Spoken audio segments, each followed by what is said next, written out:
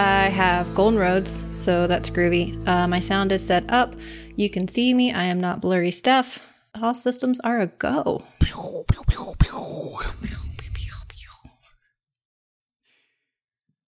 Should we start talking about stuff?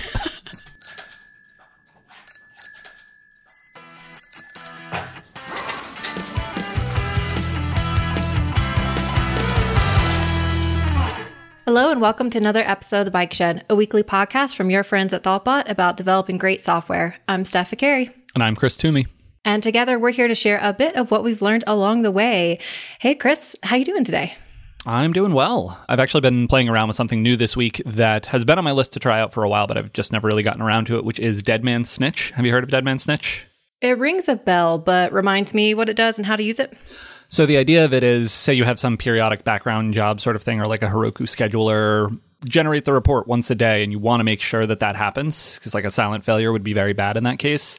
Deadman Snitch is essentially like an endpoint that you can hit, and you hit it when you're done with the thing that you want to check into. So it basically acts as a positive control system. Like you have to check in with it every day. Otherwise, it's going to warn you, hey, we didn't hear about the big important report that you're supposed to generate every day. Are you sure you did that? And I've definitely been on plenty of different systems where that failure mode has happened, where it's like, wait, turns out because of that code change a week ago, we haven't been generating the big important report for a week. That's very bad. And so the idea is use this and it makes sure that like, yep, everything ran as expected and it's good. So I'm using it just on a side project right now. I have a daily send myself a reminder email sort of thing, but it's broken a few times and broken silently, the worst possible way. So I added in Deadman Snitch and it's cool. Is this being used for the Monopoly game tracker where you're keeping track of who's winning and you want to make sure there's a daily notification that goes out to whoever's in the lead or behind? That sounds super important. Yeah, I mean, it is. It is used in that application, but it's used, I have a daily reminder email for the journal part. I want to say it was called OLife was a service a while back that you could write journal entries and then I forget what the time sequence that they had, but it would basically say, this time a year ago, here's what you wrote, whenever it sends the daily reminder to check in. So I wanted to build something similar. So now I have it set to a month after I write an entry, 3 months after, and then on the year anniversary of a given entry being written, it sends me that. And it ends up being really interesting. Particularly the year plus ones will remind me like, oh, wow, yeah, I was doing that or thinking about that. And I've slowly been backfilling from various other journal sources that I have. And now the system has more of them. So I'm getting more of these emails and being reminded of like, oh yeah, 8 years ago, that was what we were up to. But again, that daily scheduled task was failing every once in a while. And I forget, I don't think I have Honeybadger set up on this app because most of the time it's only me using it. So like, I'm not going to be surprised by a failure. I'm going to see it live and in person for the one user of this application. But now that I have stuff that's happening without me actively interacting with the app, it became worth trying out this new tool. That's really cool. Yeah, I feel like I may have interacted with that in the past. Like it certainly sounds familiar, but yeah, that sounds super helpful. The name's so interesting too. Deadman Snitch. Dun, dun, dun. It sounds intense. It does sound intense. And it also has sort of the nonsensiness of the snitch part. Like it's like, I guess it's snitching on the failing part of my application and I want to know about that, but like I'm the one who wrote it. So snitching on me to me. It's like when you get blame code and you find yourself there, which is so often the outcome when you get blame. Oh, no, never. I mean, it's never me. And by yeah, I agree. It's always me. JK, always me. It's fun to sort of explore this, and it's something that I'll definitely reach for moving forward. But more generally, there's sort of an idea that's been developing in the back of my head around traceability and observability, like understanding my application at runtime, not just the like general performance metrics, but like what is normal? Most of the time, this page performs this way, but sometimes it fails. And right now, 10% of requests fail. They're not a true failure. They're like, we tell the user that they need to change their input. And so I'm really interested in that sort of feedback about a system at runtime of previously 10% of submissions were rejected and the user had to try again. But if you have a deploy and suddenly that spikes to 75%, then like that's probably something you should look at. Maybe something went wrong there. And so the idea of backing up all of this, I really want to get to continuous deployment, even if it's just on like my side apps or things like that, or really on true production applications. I think there's enough benefit there, but I think the corollary to it is better understanding of how the system is performing. And so that's sort of the stuff that's in my head around that. Yeah, that's a cool theme that I agree. I feel like you've been thinking about for the last maybe like couple of months, at least last couple of times that we've chatted, where you've been very interested in having more feedback, runtime feedback from the app, where if there's a change that goes out, instead of finding errors, maybe a user submits an error report, or if something is just flat out failing and then you're getting something, maybe it's by Honeybadger or some other error alerting service, but instead you're tracking user behavior to see if there's a sudden decline or like negative behavior that's starting to pop up. Like you'd mentioned previously, talking about like maybe if user sign up suddenly drops by like 50%, then perhaps that means there's something that has gone out that may not necessarily be wrong and be causing an error, but it's causing confusion with users. I really like that approach. I very much appreciate that idea towards like finding out sooner from user behavior if we've done something that's negatively impacting people that are using our applications. Yeah, I'm definitely early in my sort of thinking and exploration of this space, but it's increasingly something that has my attention. And it's almost one of those things like once you start to think about it, I can't sort of turn that voice off in my head. It's like, what actually is my app doing at runtime? Like, what is normal? How many people sign up on a given day? What else is going on out there? Would be super cool to know, because then I could do some stuff in response to that. I'm definitely interested in pursuing that more and trying to understand it. And then likewise define sort of those normal ranges, and then anomaly reports and stuff like that become really useful, because if you know what normal looks like, then you can say very quickly, this is not normal. You did a bad thing, bad deploy, revert, or whatever it is that you want to do with that case.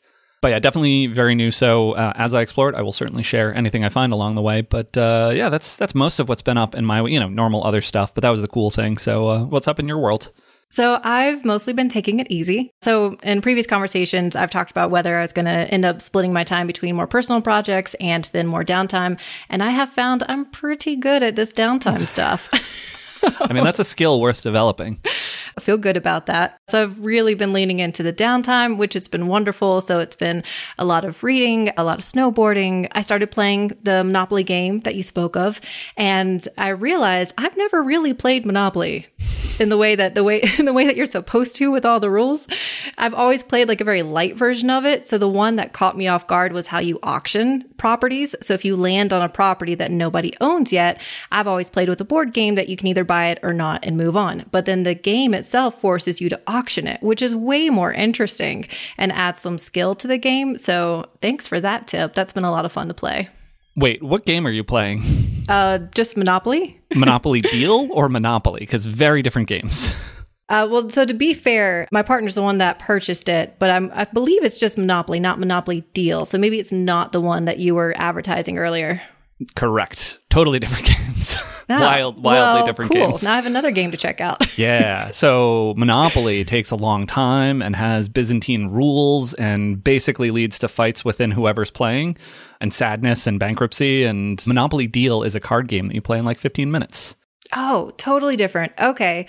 When you'd mentioned it, as soon as we talked about it last time, I told my partner, I'm like, oh, there's this Monopoly game. We need to play it. So then he immediately went and looked it up and just presumed it was like an app that you were playing and downloaded that. So we have been playing the app version. Good to know that there's a card game version.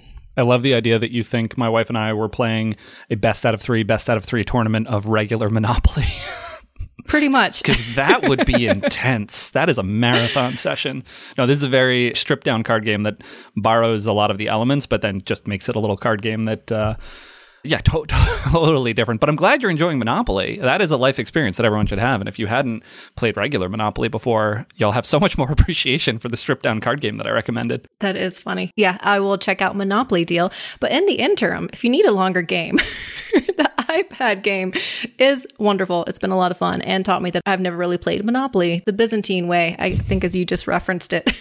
If it helps, I've never played with that rule either, and I've played Monopoly a bunch of times, but that seems like a whole other layer, and cool that you're playing it legitimately. I guess the iPad app sort of forces that. It does, yeah. It forces the flow. Because it first came up and I was like, I want neither. I don't want to buy it and I don't want to auction it. This is bad for me. And yeah, you're just forced into that flow. So it is what it is. But in other news, I did play with a new tool that's called Apache Bench, at least new to me. It's been around for a while. And I used it back before I was taking some downtime where I was testing caching and bandwidth usage of a particular site because the amount of bandwidth that's being used is important for us to track. And then also understanding how much was getting cached is very important, just so we know then if like the Cloudflare integration is set up properly. And so using Apache Bench made this really easy, and it was just really nifty since it's something that I hadn't used before. But you can run it from your command line, and you can use AB as the command for Apache Bench. And then you can pass it certain flags like -C for concurrency, so you can specify the number of multiple requests to make, and then -N for the number of requests. So a full line may look like AB -N if you want to do like 100 requests with a maximum of 10 requests running concurrently, and then -K, which turns on that HTTP keep alive functionality, which is something that browsers do by nature. And it's just a Boolean. So you can just essentially pass that value in and it turns that keep alive functionality on, which is really nice since that's how browsers behave by default. And you want to simulate the stress and flow that your site will have from browsers. So that's sort of a nice way to add that into your performance testing. And then you pass in your URL for which you want to stress test. Do you know what the Keep Alive thing actually does? Is that related to SSL or? I know vaguely that it keeps the connection open, so I think it speeds up requests, but that's the extent of my knowledge as to how that keep alive functionality truly works. It sounds nice just based on the name of the command line switch, so got that going for us. The fact that they mentioned that this is something that browsers do automatically and sort of like encourages you in that direction of saying like, hey, you're stress testing likely from the position of other users who are using browsers in this way. So I leaned into it that way. But since we have the internets in front of us, I just looked it up, and the more specific definition or the usage of how Keep Alive works is it's an instruction that allows a single TCP connection to remain open for multiple HTTP request and response, because otherwise, by default, HTTP connections close after each request. So the Keep Alive also reduces both CPU and memory usage on your server. Gotcha. So maybe SSL is in there somewhere, but it's not specific to SSL. So cool. Yeah, I'm glad we looked it up because I'm not terribly familiar with it myself. Then once you use Apache Bench, there's some really nice output that comes from it as well. It can be a little bit daunting at first when you see it, but it's also sectioned pretty nicely. So it has this really nice connection time section that's going to then let you know how many connections, about the length that it took for each response to take place. And then it also has a percentage of the requests that were served within a certain time reported in milliseconds.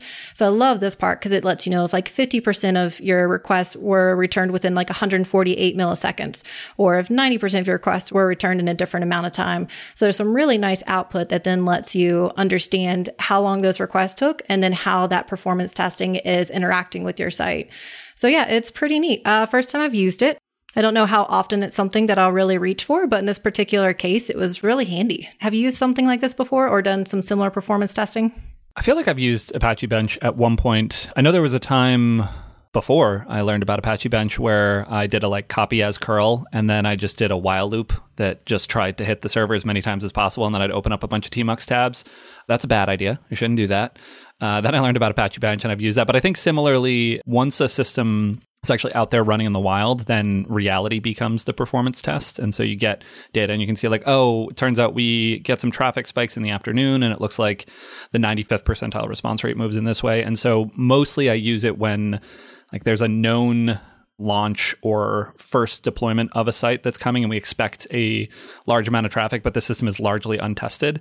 And so in that case, then I'll reach for something like this to do, we need to find out somehow, so let's simulate traffic, but wherever possible, using real traffic is better. There was one application that I was working on that it was within a much larger organization, and they had a complicated, I'll go with Byzantine as the word to describe it, SSO authentication authorization flow. And I don't even know how it worked, but I know that we tried to use Apache Bench or something similar to do some load testing. Because part of the way that the application worked was it would do long polling. So once the page is open, the page is constantly long polling in the background to see if new data has the essentially presentation that the user was watching, has it progressed to the next slide or whatever it is. And the long polling would, with a large number of people simultaneously using it, you're now getting a request a second from each of them. And even with e-tags and other caching stuff, we were slightly concerned before the first big outing. But because of all of that SSO stuff, and this is the sort of thing that as I say it out loud, I'm like, I'm sure I don't know what I'm talking about here, but we could not figure out how to do the load testing with something like Apache Bench or even curl. The only way we could do it was to open up a new Chrome tab and then log in. But then you can log in one, but now that session is persisted, not necessarily in cookies. Again, I don't actually know how it worked. It was weird. But you could have that, and then you could have an incognito. So now you got two, but that's not enough. So So myself and Edward Love all working on this, and we both got out our computers and we found a way to open up new instances of Chrome, and we just opened as many as we could. And then from there, we started the long polling connection. And I remember there's a picture that we have of like 26 different little Chrome icons filling up the application dock at the bottom. And at some point, it ran out. And even then, that wasn't quite enough to really simulate an aggressive flow of users coming in, but it was the best we could do because of the other constraints. And again, I'm certain that there was something that we were missing where it's like, oh, you just needed this cookie. But I don't know what it was. So we had to do the weird thing. I do remember that now. I feel like we've talked about that before in the previous episode where, yep, I remember you talking about all the different Chrome windows that were open. We're using a script to open up a bunch of windows. Yep. I feel like you'd also optimize this sort of like hand-rolled performance testing. Of course. We're not just going to click on an icon a bunch of times and open. No, actually, I think it was we needed the command line switch to open it. And like, there's an argument that you can use to say, open a new session. I don't even know how you would do that through the UI of Chrome. But yeah, let's call it automation and making it fancy. That's what we were doing. But my humorous anecdote aside, critical question, how'd the application do? Did you succeed in the performance testing? Was the app ready for production or whatever it was that you were testing it for? Yes. So we're getting there. We haven't actually done the transition yet, the migration. So this is back to the application that I spoke of earlier, where we are transitioning away from like Google Cloud Platform to using Heroku and Netlify, and then also using Cloudflare. So we haven't actually migrated all of the traffic, and the site receives a fair amount of traffic. They're receiving around 94, and that was even with some holidays, which is important because of how the application is used. It receives less traffic during the holidays, but receiving around like 94, 96 terabytes a month. At first, you just said the number, so I was like, what are the units going to be? This is exciting. 94 million requests a second. Is this going to, and then terabytes. All right, so it was 94 terabytes a month, you said? Yeah, it's around 94 terabytes, and we want most of that cached because this is a mostly like static site. So we want most of that to be cached instead of going through and then consuming bandwidth, which is costly. And then right now the site is caching, I'd say like 95% of that data, of that bandwidth. And so then that's what we were using the performance testing to help us concur that yes, a lot of this is getting cached because we wanted to simulate a lot of requests going to the site and then essentially check Cloudflare and then check Netlify to see what was actually getting through and being served by Netlify versus what was being served by Cloudflare. It's interesting, the framing in terabytes or like in bandwidth, which I'm realizing is not something that I think about that much. So much of what I think about is in terms of requests, like how many times am I going to have to hit the database and pull up the current user and all of that. Like 94 terabytes of movies, it's like, yeah, you watch some movies. 94 terabytes of text is, wow, you read the entirety of the internet. Do you happen to have like request count stats? Yeah, that's fair. So pulling up in front of me, the total request for last 24 hours is around 151 million. And then just to add a little bit more to the picture, unique visitors is around 260,000 unique visitors in the last 24 hours. That is a lot of requests. That is the first thing that stands out to me there. There's also an interesting interplay between the amount of unique visitors and requests. Like it seems like there's a lot of requests per user based on that ratio there, which is interesting to think about the nature of content, like how much are individuals going to have cached on their machine so that the response is a 304, not even here's a cached on the server side sort of thing. The internet. So many layers, like an onion. Yeah, I think there are some good opportunities to improve, like you'd pointed out, that sort of ratio between the number of requests and then the actual visitors that are there, or at least unique visitors. And I think there are some opportunities to improve that number of requests that are being made for each page load. But right now we're working on just migrating to the new platform, but then that would be an awesome thing to revisit to see how we can reduce the number of requests, which will then also have the benefit of reducing some of the bandwidth too. And now a quick break to hear from today's sponsor, Scout APM. SpotCon 2021 is the latest digital conference for developers from around the world to discuss, collaborate, and learn about leading-edge technology and performance, observability, and transformation of application development. At Scout APM's inaugural digital conference, they are focused on creating the best community event for developers by offering informative sessions presented by industry-leading experts. To keep their promise to this mission, they are excited to announce Yukihiro Matsumoto, commonly known as Mats, as this year's SpotCon keynote speaker. Join hundreds of developers on March 26th for this one-day virtual event. And as an added bonus for people who register before February 28th, Scout APM will make a $5 open source software donation when you attend.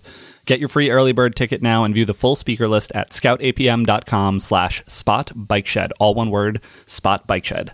Thanks again to Scout for sponsoring today's episode of The Bike Shed. Moving on to a different topic, we have a listener question. Indeed. We actually have a bunch of them. So probably for the next few weeks, we'll be doing listener questions each week. But as a reminder, anyone out there, if you do have a question for us about anything, process, tech, thoughts, career, really anything across whatever it is that we talk about any given week, we would love to hear it. We will include in the show notes a link to our new fancy form where you can submit those, or as always, hosts at bikeshed.fm, or you can hit us on Twitter, any number of the ways. So really just throw text at us through any medium and we'll find out how to get it into the list. But for today's question, the topic is, how does Thoughtbot handle environment data? So Corey writes in and says, how does Thoughtbot handle environment data on larger projects or larger teams, particularly data-intensive applications or microservices? I know it's common in development environment to use seeds or other tasks to generate fake data for when you need for search or to make a UI more realistic for, say, an admin dashboard that you're adding a feature to. On data-intensive apps and or microservices, are seeds and tasks still the preferred way that Thoughtbot engineers create that fake data, or do you all tend to lean into options like scrubbed production data dumps? So, Steph, what are your thoughts? Yeah, I really like this question because I feel like I haven't found the perfect answer to this one. It just really, I hate to say it, but it depends on one, how much data your application needs, and disregard if we're talking about a very data intensive application. And then two, how sensitive is that data? Is it healthcare data? Is it financial data? How secure do we need to keep that data? Thinking back through some of the applications that I've worked on in the past that have been data intensive, I've taken different approaches with each team, or those teams already had a different approach set up. And I think it'd be fun to walk through each one.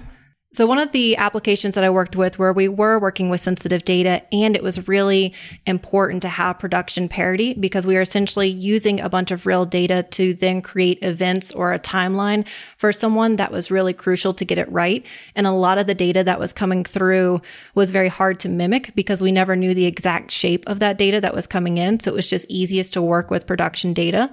So for this team's approach, since we wanted the production parity, we were cloning over production data onto the staging environment and then treating staging as a very secure environment since it had production sensitive data on that side as well. And then to assist with that process, when I joined the team, I actually helped them build a separate, it's not really an app, it's more just like a separate repo with some scripts that would run each night. And I remember having some fun with it because I called it Fox, which is the name of Dumbledore's Phoenix, because its job was to burn the world down and build it back up. And so then this task would run each night, and it was working specifically with Aptable. So then it would provision a new database, it would copy over production data, it would deprovision the old database, and then update the staging app to use the newly provisioned database. So it was a little complicated, but it worked well for the case that we needed it. I don't know if I would strongly recommend. In fact, I think it would be really interesting to reach back out to that team and see if that script is still very much in use or if they found a better approach. And then for local development, since we were working with Aptable, they have a really nice tunneling capability where we could create a temporary connection to a specific database, which then allowed us to connect our local Rails environment to a staging database. So then that way we could test drive and develop features locally. I remember Fox fondly. And similarly, I think I reached for the database tunneling often on that. And I think if I remember correctly, there was an option to fork a database.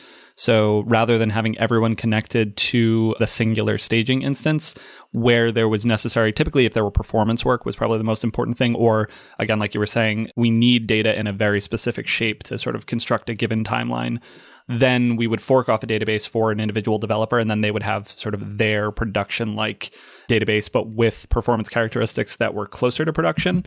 And so the database tunnels were used a lot, and then primarily staging was meant to be a representative thing. Although the databases kept sort of increasing the size and the tier of it because the data just kept growing and we needed performance to keep up. And so it was somewhat cost prohibitive to continue, like for everyone to have their own database was probably not the right solution. So it was more of an as necessary sort of thing. We'd have like 2 or 3 of them at a given time, but not more than that. But yeah, I remember those fondly. Yeah, good point. I'd forgotten about the part where we could have our own database. And I do think that was a concern with staging as well, because essentially, like you said, it was cost prohibitive to maintain that much data on production and then a staging environment as well. So that was something that the team was willing to do, but then had, like you'd mentioned, has some of its trade-offs. Then to go the other direction, a team that I worked with recently, instead of cloning or moving over production data, because there are those concerns that go with maintaining that sensitive data on a staging environment, instead, they just manually created fake data on their staging environment. So that data was something that they created over time. It was just from folks clicking around and testing on the site. And that data just essentially lived on in perpetuity. And then when you were working locally, you could clone that staging data without any concern that you ever had sensitive data on either environment. And that approach worked surprisingly well, where they just never reset their staging database. So they always had that data set up and ready to go. So that highlights the two approaches that I'm really familiar with. There's one where you do clone over production data. There is the idea, as they'd mentioned in the question, of scrubbing production data, which something, Chris, I know you've said this as well, where getting that right is just really hard and it's really expensive when you get it wrong. So I've never personally taken the approach of scrubbing production data, although I have heard of other individuals where they tried to scrub production data. Maybe it was just to test a specific task or something, but they didn't actually keep around for future use. Then there's also the building data from scratch, which is time consuming, and it becomes essentially part of the app's upkeep. It becomes like a very important feature of that application and for development, but it does sidestep all the risk of violating a compliance requirement. And then there's also the benefit that most ecosystems include some version of either like a factory bot or a faker package, which can then help with creating data like fake addresses, or maybe it's just populating some lorem ipsum. And then there's keeping sensitive data on two environments. So you have it on staging and then also production. I am specifically interested in how this person highlighted with keeping up like fake data or development or staging data for microservices, because I too have felt pain in this area. So in the past, the teams that I have worked with, we've treated the microservices as independent systems. And so each microservice had its own instructions for this is how you create data and this is how you make it work. And then running it locally, I always had like the main application going, but then I'd have to spin up maybe it's 3 or 4 other services depending on which feature I'm working with. So it put a lot of responsibility on me in terms that I had to understand how each service works and then also how to create data for each service. And that is tedious. It's something that can be overcome with really good documentation and then also pairing with other people, but it just puts a lot of responsibility on the individual developer to understand how to get all the systems up and running. So I am intrigued by the idea that instead of taking that approach of where you're running everything locally, is maybe using more fakes. And I have really mixed feelings about that because on one hand, I like the idea that if there's this extracted sort of fake service that people can run or just intercepts web requests, so then that way you're not actually having to communicate to those other microservices, but instead you can just rely on this fake and interact with that instead. But there's also the maintenance that comes with that as well. So I'm really curious, given that you are plopped into a world with microservices and you need data across those, which approach would you take?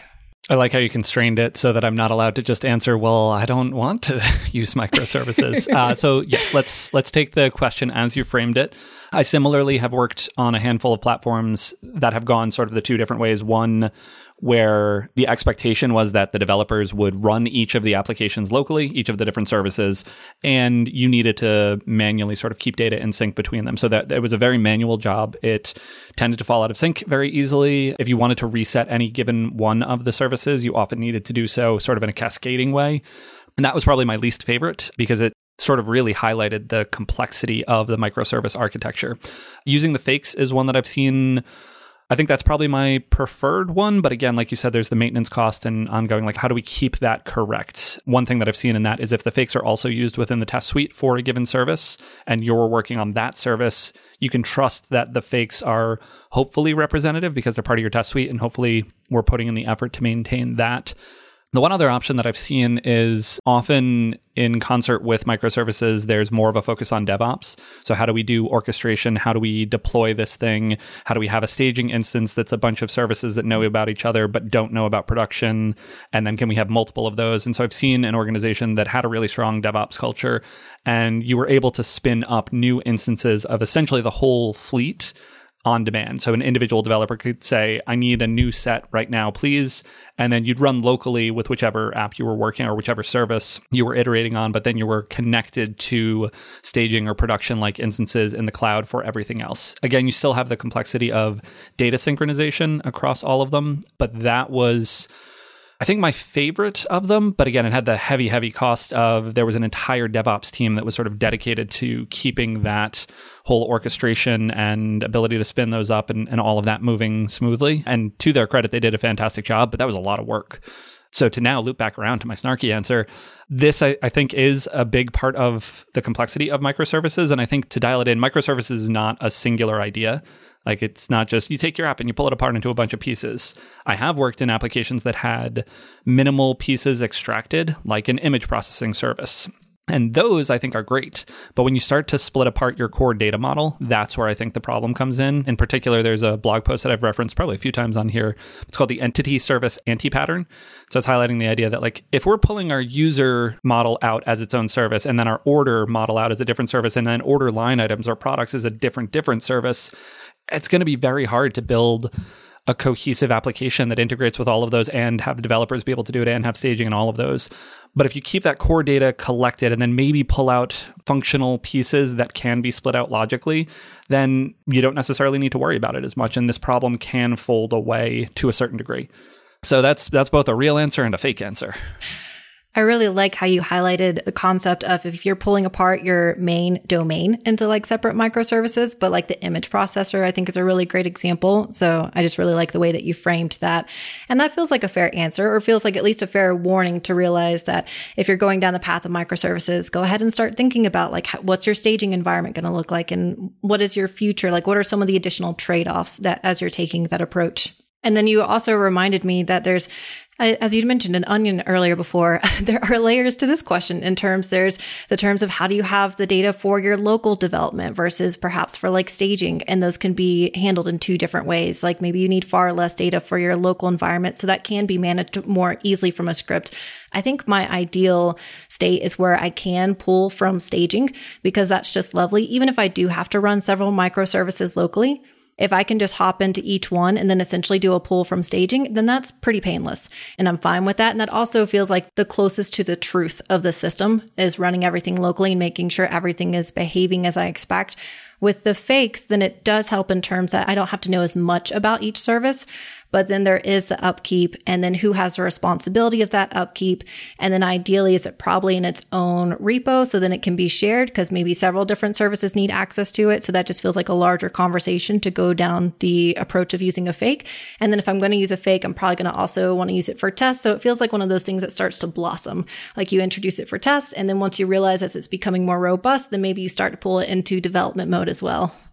I do have one slightly maybe sneaky question that falls into this as well, with the idea of like, how do you manage all this data? And then one of my questions wants to be, in addition to how sensitive is the data, but then two, what if we have less data? Like, what does it look like when the app doesn't have that data? Like, do we have to have all that data? Can the app still function without some of it?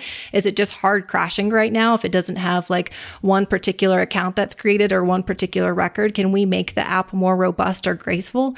And then does that also lead into improvements for users of the app? So if they are also encountering like a no data state, then it could be an improvement for them as well. Because that's probably one of the bigger pain points I felt in terms of lack of data is, yes, I can figure out how to make the data, but it's first working through the errors to understand that I'm missing important data that's getting me there. So anything that we can do to then elevate those errors or make them more graceful, so the fact that we just don't need that, I think is a huge win. So in addition to how do we create fake data, how can we also make our apps require less fake data? Oh, I like that framing, or switching the question around, or asking like, what if this question weren't even a question? It's interesting. A number of the apps that I've worked on were content apps. And so there's a core set of tables and models and records that are the content for that system. So Upcase is a good example. We had a bunch of videos, some exercises, things like that. But then we had all of the user records and user interactions with those models. And for a long time, I was able to get away with just saying, production, copy it back up to my development. And that was my favorite way to work, because then I had all the data and it was representative of users and I could see, this individual user journey, those sort of things. But eventually it got large enough that that was no longer an option. And I've worked on other content systems that ran into the similar thing where I can't just pull down a production backup, even if it's not necessarily, this is sort of ignoring the compliance or regulatory concerns that might come into healthcare or financial services or other more lockdown sort of things. This is, records of people watching programming videos. So I felt okay having it on my laptop. But eventually, again, that became not an option. So I started to explore more interesting approaches. And the two that I settled on, one was using pgdump to specifically target individual tables. So instead of saying, give me the entire database, I was making a specific backup in that moment and saying, dump out the videos and the exercises and the trails and all of the content specific tables, but nothing that was user specific. So the giant tables that had tons of data because every user interaction goes in there, I didn't need those, but I needed the, say, 10 gigabytes worth of content because it really, in that case, it was very specific data and I needed that in order to really test out the system. Like, it's not that I'm generically redirecting to any page, I'm definitely redirecting to the TMUX page because that's the thing I care about today. So that worked for that particular case, but there was also occasionally the need to represent, like you said, a certain user journey, or like we need data that's representative of a user's timeline because that's what we're doing here is building these. And so then I got a little bit weirder with it. pSQL, which is the command prompt that you can use, or it's the client to interact with Postgres servers. You can issue a copy command. So it's \copy, and then you can parenthesize a query and say, copy that to CSV. And that pSQL prompt is actually running locally, but it's connecting to the remote server. So this is hard to say on radio, but basically I was able to run that command locally and slice data out of the production system into a CSV locally. And with that, I was able to do increasingly more complex things where I would say, for this user record, find all of their associated records and pull those down for me. And then I had the core content as well as this individual user's associated models. And that was really useful for defining those. It was definitely much more brittle, much more of a thing I had to sort of hand roll each time, but it was a solution to that problem when the data had gotten big enough that I couldn't just throw it on my laptop. I should probably just buy a bigger hard drive also. That's a side point, but that's my problem. Yeah, I like that idea of being able to slice just specific chunks of the data. And then also, as you mentioned, maybe avoid some of that sensitive data if you can. It sounds like in that particular case it was, but in other cases, if you could just copy, maybe it's a list of products or books or other things, but then you just create one or two users locally. I like that sort of like middle ground because, yeah, I've also worked where like pulling down staging, if it really is mimicking production, is just too big. So that's not really an option. But then tunneling to that database was one option instead. It sort of depends. If my focus was performance on that given day, then I wanted to see a representative volume of data and the hardware that staging represented. Whereas if my focus is on application behavior, then I would often focus on, let's get this data locally so that I don't need to constantly have a staging tunnel open. Although they work surprisingly well to the point that, like, I don't know, should I just always run on a staging tunnel? No, but maybe. Yeah, and with the teams that I've worked with, I feel that I was always working with a copy of staging, or in Aptable's case where we were spinning up our own individual databases, but I've never had like a bunch of people connected to staging and then using that for local. I feel like that could get weird and not a good way. Yeah, that feels true. Luckily, in those cases, there weren't as many developers simultaneously trying to do it, but very quickly as a team grows, I see that as being a non-starter and just not really an option. I do want to circle back for just a moment earlier where I was pursuing the idea of like, how can we find ways for applications to need less data? Because I very much recognize that for like the person that's asking this question, like there's going to be data that our app just needs that we're going to need to develop. But then we can also still look for ways that if we can reduce some of that requirement, or at least make it more obvious to the developer when they're missing certain records that they need for the app to run. Or one specific case that comes to mind is when I was working with the previous team and microservices, and whenever there was a microservice that wasn't set up properly, I actually got like a really nice error message that told me that was like, hey, this microservice isn't set up and you actually need to do this for it to be set up, or this is some data that you're going to need to create. That kind of developer happiness optimization I'm really into. It fits with your whole vibe of onboarding and the importance therein. Like, we have that first onboarding when we join a team, but then that first time that you need to build a feature for that weird subsystem that has special data requirements and other things, like that's a new onboarding. And so can it be as simple as a script, bin/make the fancy data? Or is it a bespoke sequence of steps that is handed down just in oral tradition throughout the years? Ideally, it's more of the script. Bin, make the fancy data. That is from now on going to be the name of my script. I love it. I mean, you're the one who created Fox, so you already have a good history of naming on these sort of things, but feel free, by all means. That's true. I am particularly proud of that naming. As you should be. That was quite the tour de force of an answer. Hopefully, Corey, that provides some useful nuggets and some directions that you might be able to pursue. But again, anyone else out there, we do love to get these questions, so please do continue sending them in. And with that, should we wrap up? Let's wrap up. Show notes for this episode can be found at bikeshed.fm. The show is produced and edited by Tom Obarski. If you enjoyed listening, one really easy way to support the show is to leave us a quick rating or a review in iTunes, as it really helps other people find the show. If you have any feedback for this or any of our other episodes, you can reach us at @_BikeShed on Twitter, and I'm at Chris Toomey. And I'm at SVicari. Or you can email us at hosts@bikeshed.fm. Thanks so much for listening to The Bike Shed, and we'll see you next week. Bye. Bye.